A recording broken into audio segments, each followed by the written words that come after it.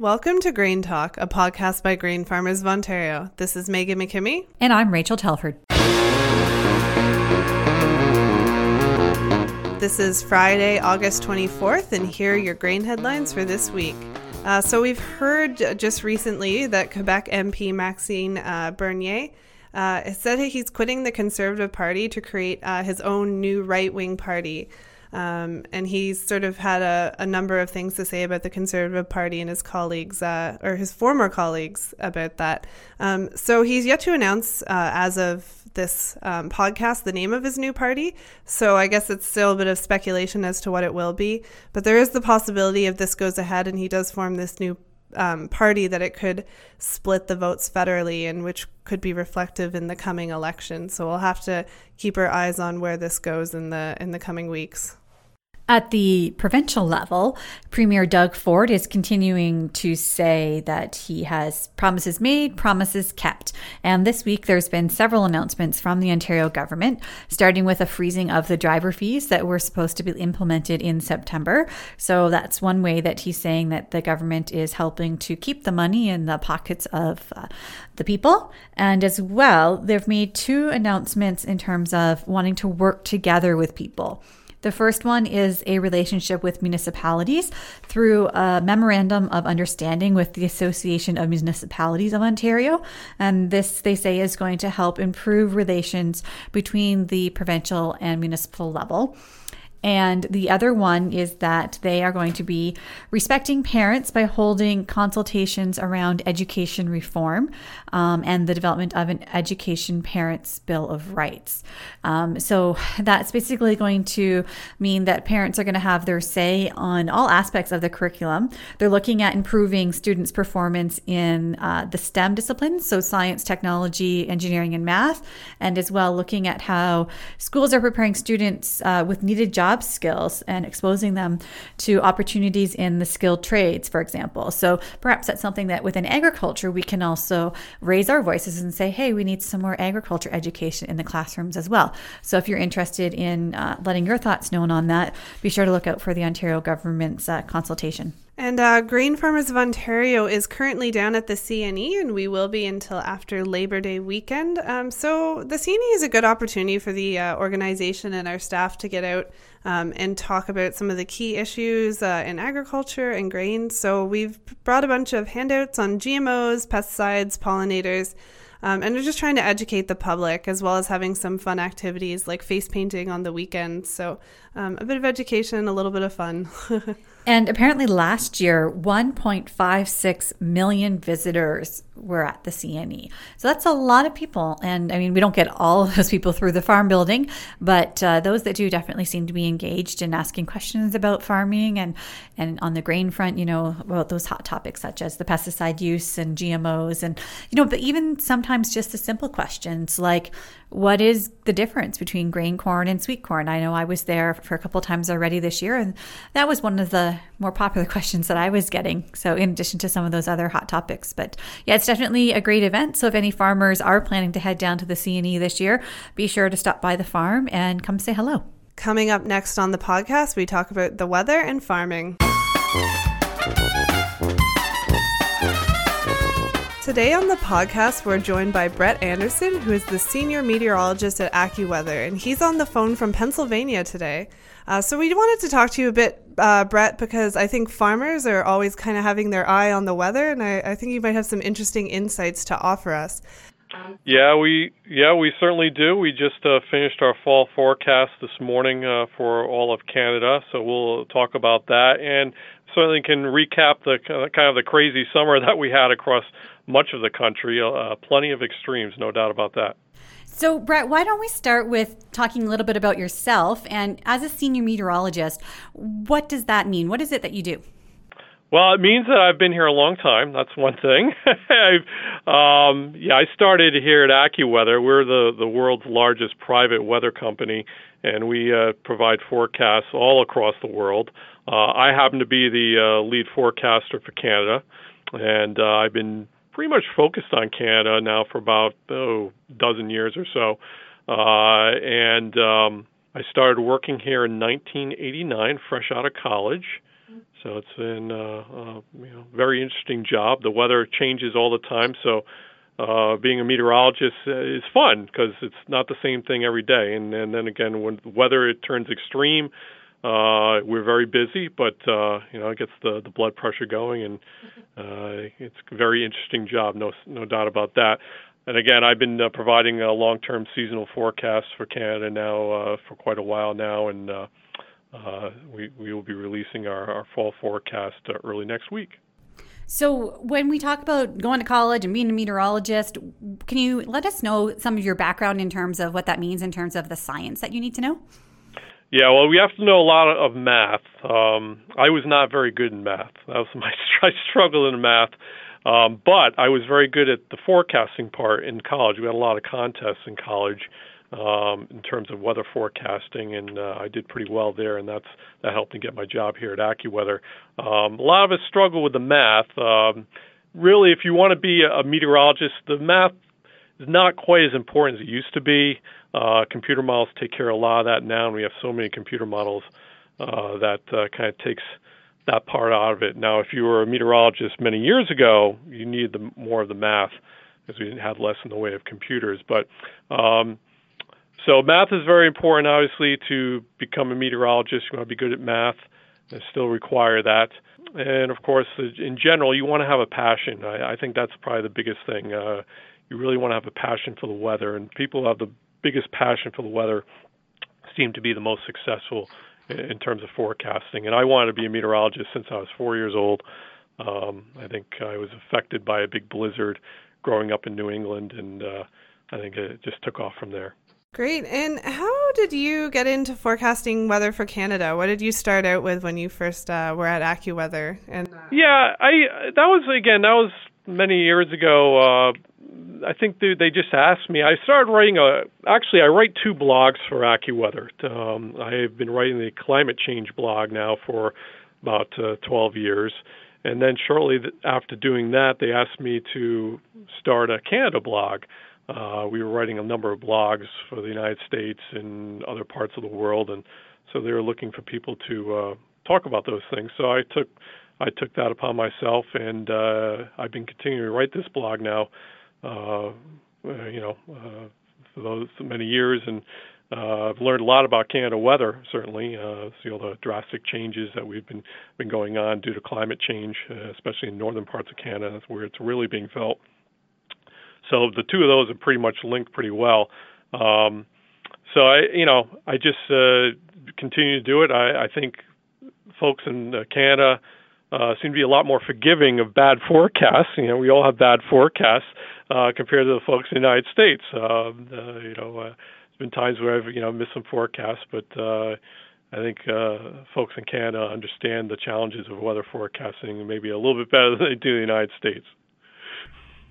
So we have had quite a few challenges this summer from a farming perspective. Maybe we can talk a little bit about what we've seen so far this growing season in terms of rainfall. Yeah, are you talking about Ontario? In Ontario specifically, yeah. It's been mixed bag really in Ontario. Since for the growing season, which officially, according to Environment Canada, starts April 1st, actually rainfall has been slightly above normal across southern Ontario. But as you head into northern Ontario, it's been slightly below normal.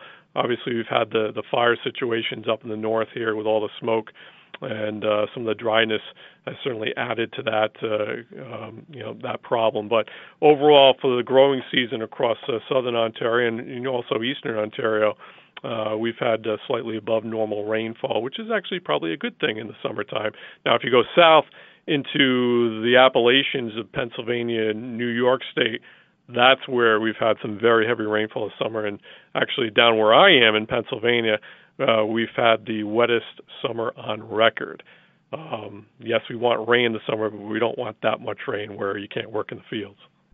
And in terms of why did that happen from a meteorological perspective, is there an explanation? Yeah, what happened was we had the Bermuda High, which is typically a big area of high pressure that sits near Bermuda during the summertime. That was actually a lot farther north than usual. So what that meant Atlantic Canada was unusually warm and humid. probably going to be the warmest summer on record in Atlantic Canada. But also with that high in that position south of Atlantic Canada, you get the clockwise circulation around that high. That draws moisture, tropical moisture, northward right up into the northeastern part of the United States. Therefore, we had rounds of heavy rainfall during the course of the summer. And some of that also got up into parts of Ontario and extreme southwestern Quebec from time to time, but not nearly as much. And it's been a pretty, well, for us anyways in Ontario, July was quite hot here and pretty humid too. And you guys might have experienced that as well. But we're kind of curious, when that weather comes along, we tend to get a lot of thunderstorms. And really, what's the science behind those thunderstorms, and how does that happen? Yeah, even though it's hot and humid doesn't mean you're going to get a thunderstorm. What the key part to that is you need a trigger. You need a front, or you need a disturbance, like a pocket of cold air up in the upper atmosphere. And when that moves overhead, that creates instability. An unstable atmosphere is when it's really warm close where we are at the surface, much colder aloft. And so that creates instability, and that allows thunderstorms to form. Now, I think what's happened during July, it was hot and humid. The air aloft was not that cold, so we didn't have much instability for the thunderstorms to grow. And so we had just widely scattered storms, and otherwise it was hot.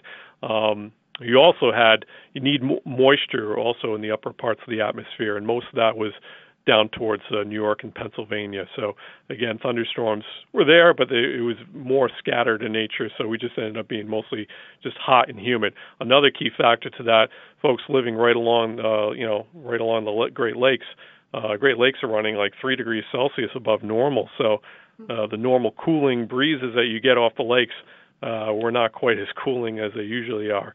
We're kind of seeing this now. This is becoming commonplace now over the summers as the lakes are remaining quite warm. So that also increases the humidity in places such as Toronto and also London and up towards Kingston. And you mentioned the Great Lakes. We've actually seen some footage from some of our farmer members that have posted on Twitter where they've seen some water spouts over the Great Lakes. Yeah, what makes those form? Well, usually the lakes are much warmer than usual. So if we get any type of cool air mass coming in on top of those lakes, a front coming in with some really cool air behind it, which hasn't been the case too much, but from time to time we've had those fronts that come down here. The warmth of the lakes is creating tremendous instability. And so when you get that sharp change in temperature from the lakes being warm as they are to the colder air aloft, that can lead to an increased chances for water spouts. I think we're going to see much more water spout activity actually as we get into September and even early October as we start to see some colder air masses coming down, and those lakes are just going to continue to hold a lot of that heat through at least mid-October. So I'd be prepared for more water spouts. And if a spout forms over land, that's a tornado.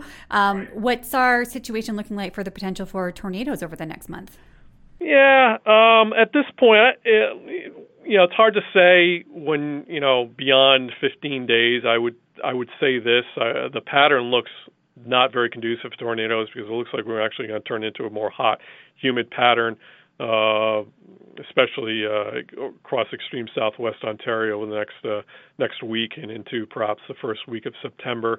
We may see more thunderstorms up across northern Ontario and perhaps into eastern Ontario, but not the type of setup where we see tornadic activity. And then once you get into September, the risk for tornadoes greatly diminishes as we just don't really get hot enough typically that time of year to produce tornadic cells. So we're starting to get off the peak for tornadic activity. But again, as we talked about before we came on here, certainly people don't realize there's definitely a tornado alley in parts of Ontario, southwest Ontario. I've seen several F4, F3 rated tornadoes over the past 100 years. So it's not that uncommon. And when you're talking F3, F4, that's the Fujita scale. Can you just give us a brief explanation about what that is for those that don't know? Yeah, that measures the intensity of the tornado winds. And so when we look at the Fujita scale, You have F1, F0. It starts at F0, which is very a weak tornado, and then F1, F2 can typically cause minor damage. Then once you start seeing roofs taking off homes, you probably jump to F3, and then houses moved off of foundations, getting up to about an F4, and then when everything is completely wiped away, that's when you talk in F5s. And is there, if we were out in a field, I think once the tornado is getting close, we kind of know what we're seeing, but is there any really like early warning signs that someone might be able to spot up in the sky, or is that a little bit hard to predict? Usually before a tornado starts, you start seeing, you have a thunderstorm, of course, and the thunderstorm starts spinning. That's a rotating thunderstorm, so you start seeing the clouds kind of moving around in a counterclockwise direction. A lot of times you see a thunderstorm come in, the clouds just kind of come towards you and move away. But when you start seeing a thunderstorm cloud start rotating around, that's when you want to keep an eye on the sky, because that can eventually lead to a funnel cloud, and a funnel cloud can eventually reach the ground and become a tornado. So that's one thing, if you're on the ground, you can look for. And obviously, if you see a funnel cloud, you need to take cover, because that certainly can drop down to the ground very quickly. And we're coming into an El Nino. I think that's coming up. Or what? How would that affect our weather here? Yeah, I don't think it's going to have too much effect in the fall. It typically does not. It's going to be weak. Right now we're on the edge of getting into an El Nino, and what I expect early fall will be under weak El Nino conditions. It may become moderate strength towards the end of fall, but usually the impacts in Canada are fairly small, with the exception of the West Coast, which is closer to where El Nino originates during the fall. We see most of our impacts during the winter across Canada, and thus, again, with that type of situation, El Nino usually means milder winters across a good part of Canada, as most of the real cold air remains trapped farther to the north. Now, what is El Nino? El Nino is basically the abnormal warming of the surface waters out across the central Pacific Ocean near the equator. And when those waters warm, they warm because the winds change direction down there. That causes the weather patterns, the jet stream patterns, to change across the Pacific Ocean, and therefore change the storm track across much of North America. And so usually when the El Nino gets moderate to strong in strength, we see significant impacts across North America, especially during the wintertime. When it's a weak, which it could end up being, those impacts are not nearly as strong, and it makes forecasting certainly a lot more of a challenge. What we've seen so far this fall, though, in the tropics is, with the slight tick towards El Nino, we're seeing a lot of tropical storm activity and hurricane activity in the Pacific Ocean. We have Lane now targeting Hawaii, looks like right now, heading up towards Hawaii, but the Atlantic is extremely quiet, nothing going on right now. Except for when I went on vacation, I went on a Caribbean cruise, and there was a hurricane. Where'd you go? We left from the States. We went down to Grand Turk, and we went to some private islands for the cruise line. Yeah, it was. But of course, the 1 week that I go is the week that there's a hurricane. See, I was lucky. I went to Hawaii on my wife's 25th wedding anniversary last year. So the volcano hadn't erupted yet. We didn't have a hurricane, so I'm very grateful that we went last year and this year, because this year would have been kind of ruined probably, because we went at the same time of year. In the Atlantic, getting back to the Atlantic, things are very quiet out in the Atlantic. Usually when we have an El Nino coming on, the Atlantic is fairly quiet in terms of tropical activity, whereas the Pacific becomes very active. And that, again, that's due to the wind patterns that we see. And we don't get a direct hit from hurricanes typically here in Ontario, but we do tend to get the remnants. And so we haven't really had, I guess that's maybe a good thing with the amount of rainfall that we have seen in some parts, that we haven't had those strong hurricanes drifting up here. Yeah, you're right. That would certainly be a big problem across parts of New York and Pennsylvania if we had a weakening hurricane or tropical storm coming up in August and the rest of this month or September. That would be a big problem. And again, can also be a problem for parts of Ontario as those systems can continue to move northward, bringing heavy rainfall to the area. don't see any indications of that through the next 10 to 14 days at this point. And again, we are forecasting less activity along the eastern seaboard through the remainder of September into October due to the increasing, strengthening El Nino. So in this area, we plant a lot of winter wheat, which means we are hoping to have a fair bit of snow cover on that wheat throughout the winter. And you had mentioned that El Nino tends to make a bit of a milder winter. Milder, yes. So is that something that might be on our thoughts and minds? I know that's a little far out. We might be asking you to... If the El Nino gets moderate to strong, here's the deal.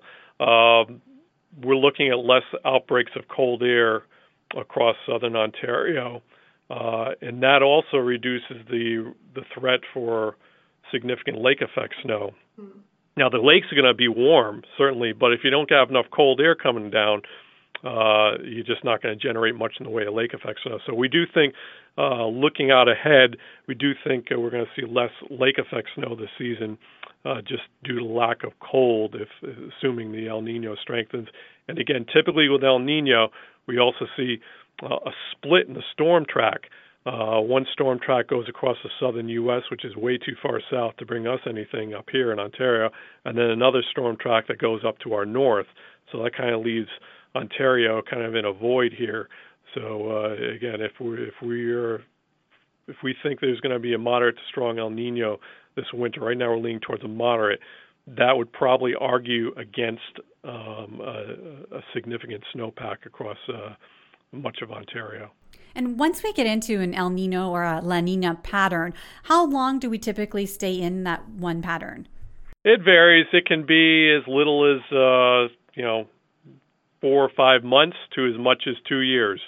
On average, I think it's around 9 to 12 months, 9 months or so, 9-10 months or so, and then they gradually weaken off. So more than likely, if we do get into El Nino, it'll probably peak the middle of the winter and then gradually weaken as we go into the spring. And what, I guess, as we're coming along, we talked a little bit about the winter, but what will our fall be kind of looking like in Ontario in terms of when we're getting into harvest and what we might expect? Good question. We just finished the fall forecast there. We'll be releasing that again early next week. But from what we're looking at here, much of Canada, we think we'll have, at least southern Canada will have above normal temperatures. We are projecting above normal temperatures across southern, eastern Ontario, near normal temperatures across northern Ontario. And in terms of rainfall, kind of uncertain at this point. We're forecasting near normal rainfall because we think there will be a storm track directed up into the Great Lakes from time to time. But you don't have to go too far east and west where we think a rainfall will be below normal, and that includes Quebec and also Manitoba. So we're kind of in the area where I think it's going to be a slightly warmer fall than normal. I'd say that confidence is pretty high there with that. Rainfall is the forecast for rainfall is low confidence at this point, so going near normal for now. And when you talk about your confidence level in a forecast, what does that mean? Like, what are you basing how confident you are on? Well, it depends on your signals. Probably El Nino, La Nina are probably some of your strongest signals that we can get for a seasonal forecast. And right now, we think that's going to be weak at this point for the fall. So that's not much of a signal. We also look at ocean water temperatures in the Atlantic, Pacific. Yes, they're warm off Atlantic Canada, so our confidence is pretty high that it's going to be above normal temperatures across the Canadian Maritimes. Here in Ontario, we're not as close to the Atlantic Ocean here, but the Great Lakes are pretty warm. So what I am confident that nighttime temperatures are probably going to be above normal throughout much of southern Ontario, which also, I believe, will delay the typical frost freeze probably for a week or two, I think, than we typically see here because of the lakes just being so warm.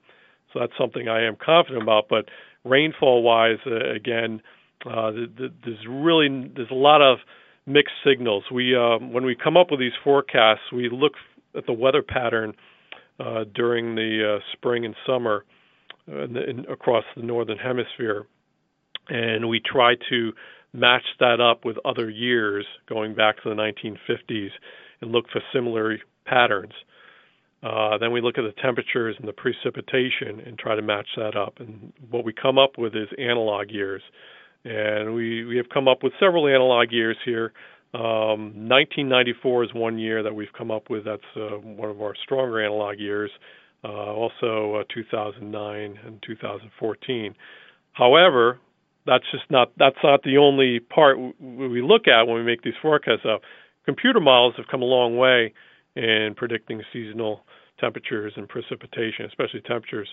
And some of our more reliable computer models are not in agreement with the analogs. So you got to kind of balance things out a little bit.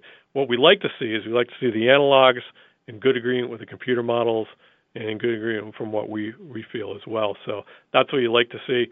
That happens maybe about 25% of the time. It's never that easy. But so usually when we do these seasonal forecasts, precipitation, the confidence of precipitation is much less than that when it comes to temperatures. Temperatures we get better signals for than precipitation. So has technology made your job easier or harder? Because it sounds like maybe it's made it a bit harder. Yeah, it's easier and harder. When I first started, there were 3 computer models that we looked at pretty much.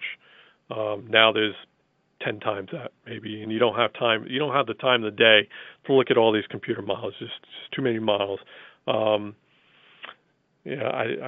sometimes I almost think there's just too many models, and we need to lessen the number of models and make a couple of really good ones instead of 25 fair performing models. I think we really need to concentrate and reduce the number of models that we have. There's just not enough time to look at all these models. So it's easier and harder, really. I can call up information much quicker than I used to.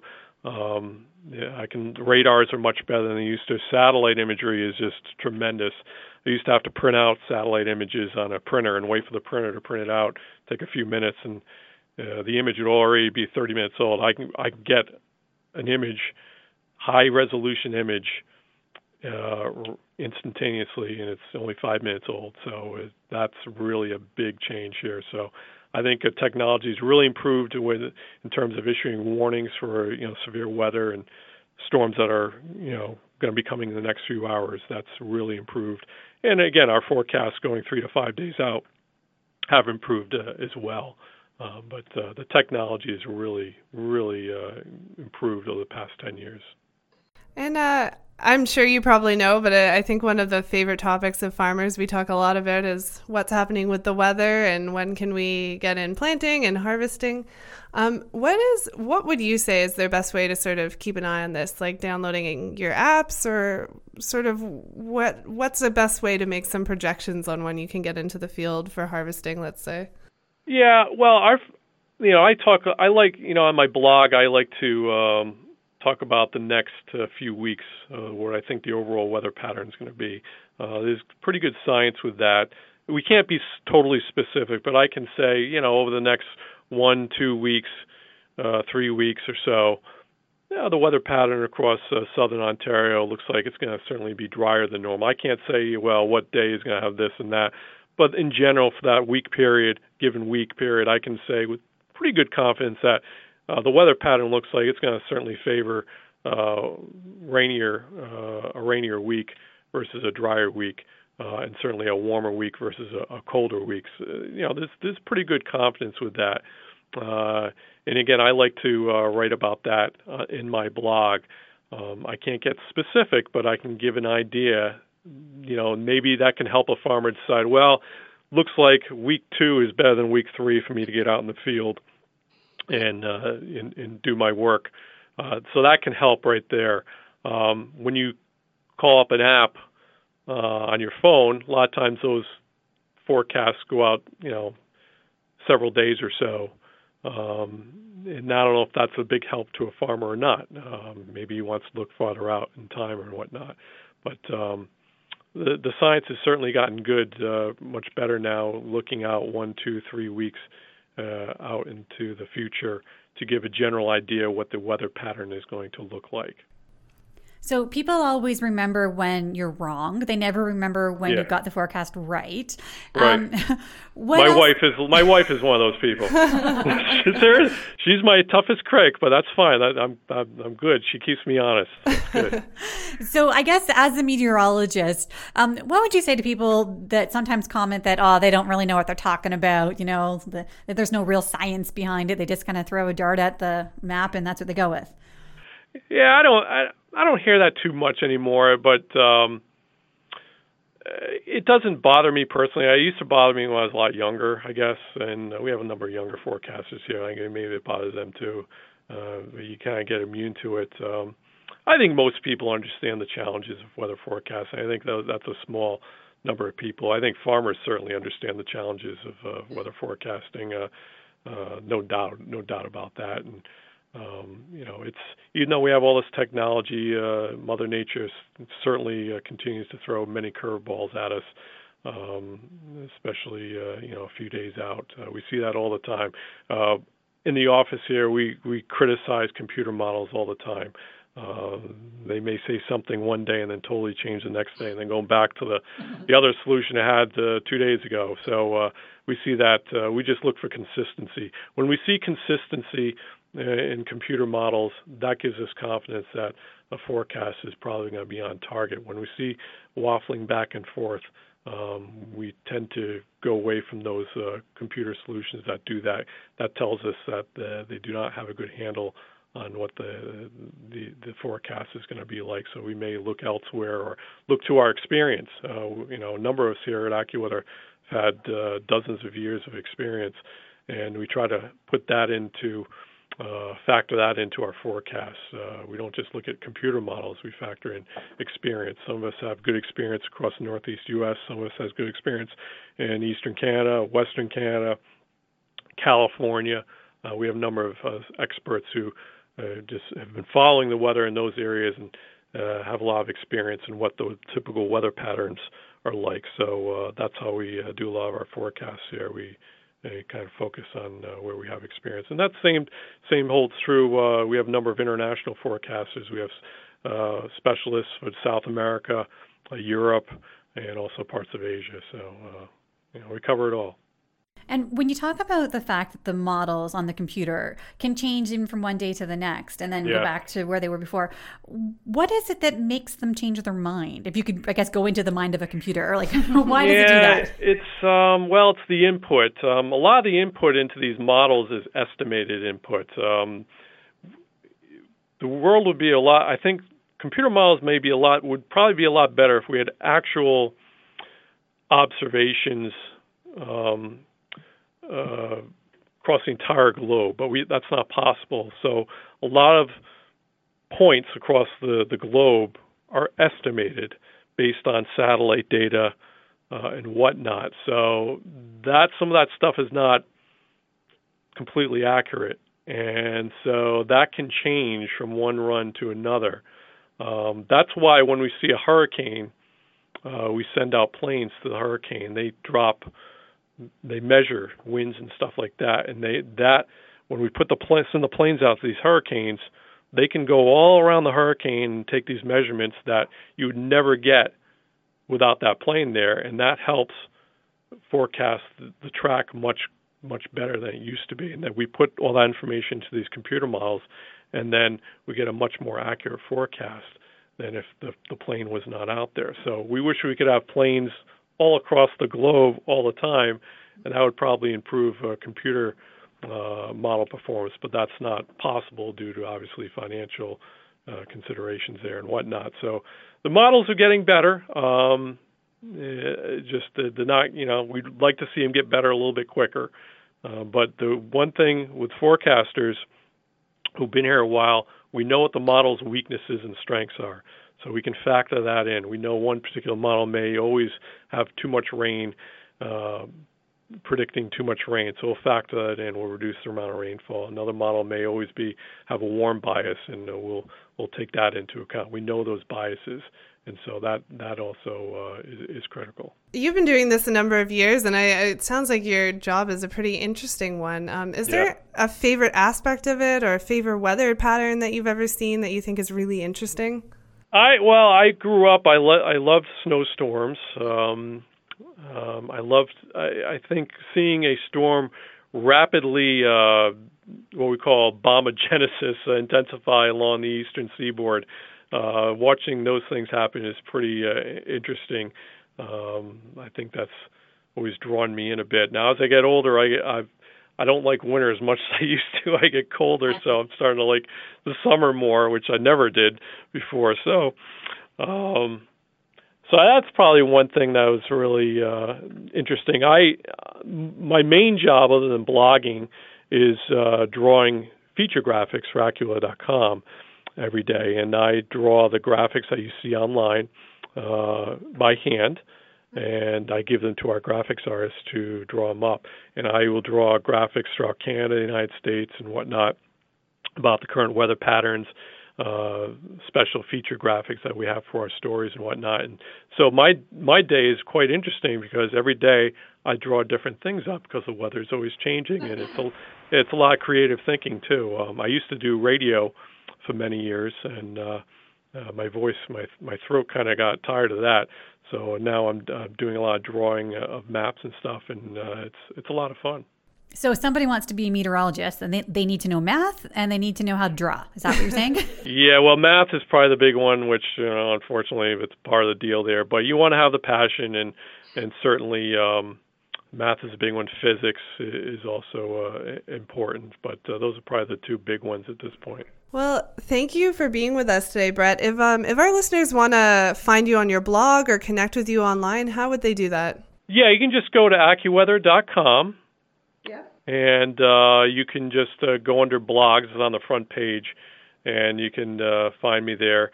And you'll see my blog right on there. So I write my Canada blog maybe every other few days in the summer. Not as much in the summer, but in the wintertime, I try to get it at least 4, 5, 6, maybe 7 times a week, especially when there's storms coming. So I think we get a lot more interest with the winter forecasts. A lot more activity going on in the winter time across much of Canada. And that fall forecast that we've been talking about, will it be on your blog as well? Yeah, it'll be on my blog. It'll also be on Acula.com. But yes, it'll be put out there this Monday. So we'll have the fall forecast there. Yeah. Well, thank you, Brett, for your time today. I think that was pretty educational. There's a lot of things I didn't really know how it goes into predicting weather and what to look for. So thanks for your time today on the blog and visiting us from Pennsylvania. Great talking to you. Yeah, thank you. Coming up next on our podcast, we have a conversation with our CEO, Barry Senft. We are joined today by Barry Senft, our CEO at Grain Farmers of Ontario. And recently we've had an announcement from the PMRA around neonics. Can you touch on that? Yes, about a week and a half ago, PMRA came out and said that they were proposing to ban the 2 other chemistries that were that make up the neonic family. That their proposal was to ban that from 3 to 5 years.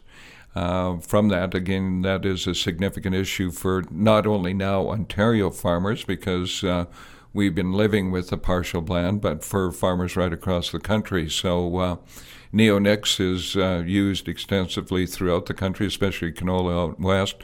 So this is going to have a significant effect if this, in fact, goes through. Our intent would be to meet with PMRA as a Canadian industry and see if we can resolve some of the what they feel the outstanding issues are to continue the usage of this chemistry for crop protection for our farmers. And you were just in Ottawa meeting with the PMRA and the equipment manufacturers at an event that they held. Can you tell us about that? Sure. Well, this event was set up a long time before the announcement a couple of weeks ago. The equipment manufacturers organized this with assistance from GFO, from CropLife, and from the Canadian Seed Trade Association. And what they did was go out to a farm east of Ottawa and have some equipment there, a couple of different corn planters, some spraying equipment, and people that knew the seed business. And 40 employees came out from PMRA, and we spent about 4 hours talking to them about the issue of equipment and how seed is placed in the ground by these seed planters, the new technology that's out there. The reason that we use seed treatment was another emphasis within the morning. And then Dave Park, our director from Sarnia, was out there to talk about how important that tool and access to that tool was for their farm. So, and then we talked about the other technology that's, I don't think some of the people that came out from that, from PMRA yesterday, understood how much technology is used in farming as far as the using tablets. That type of news was, I think, a great information to be sharing with people that regulate an industry. So these people from PMRA, they didn't have an agriculture background? This was sort of an introduction for them? Absolutely. Some of them may have, but basically, no, they'd have been likely non-agriculture that are in now having an influence on the tools that our farmer members use. And so this was a good opportunity to share with them some real-life examples. It's like anything else. You can read about it, but there's nothing like going out and experiencing it in real life and seeing how it's actually done. So I think it was a great success, and again, having Dave Park share with him some of his experiences when he was a younger Dave Park about some of the products that his family used on their farm back 25 years ago, compared to what the safety that neonics actually provide to some of those products used a number of years ago. And we've advanced in that usage of technology or usage of chemistry that's a lot safer to the environment than we once had. And September 11th is the annual general meeting. Can you just outline a little bit what happens there and why it's important for farmer members to attend? Sure. Well, an AGM as every other AGM is a report back to the shareholders, in this case our farmer members. And what we'll be having is our message from our chair, Marcus Harrell, about some of the issues that have occurred over the past year and upcoming issues. A report from myself about the operations of GFO. Maybe most importantly of that is a report on our financial results for the year just passed by our auditor, and that is important for our farmer members to know what's going on from a financial perspective for their organization, an organization they contribute money to.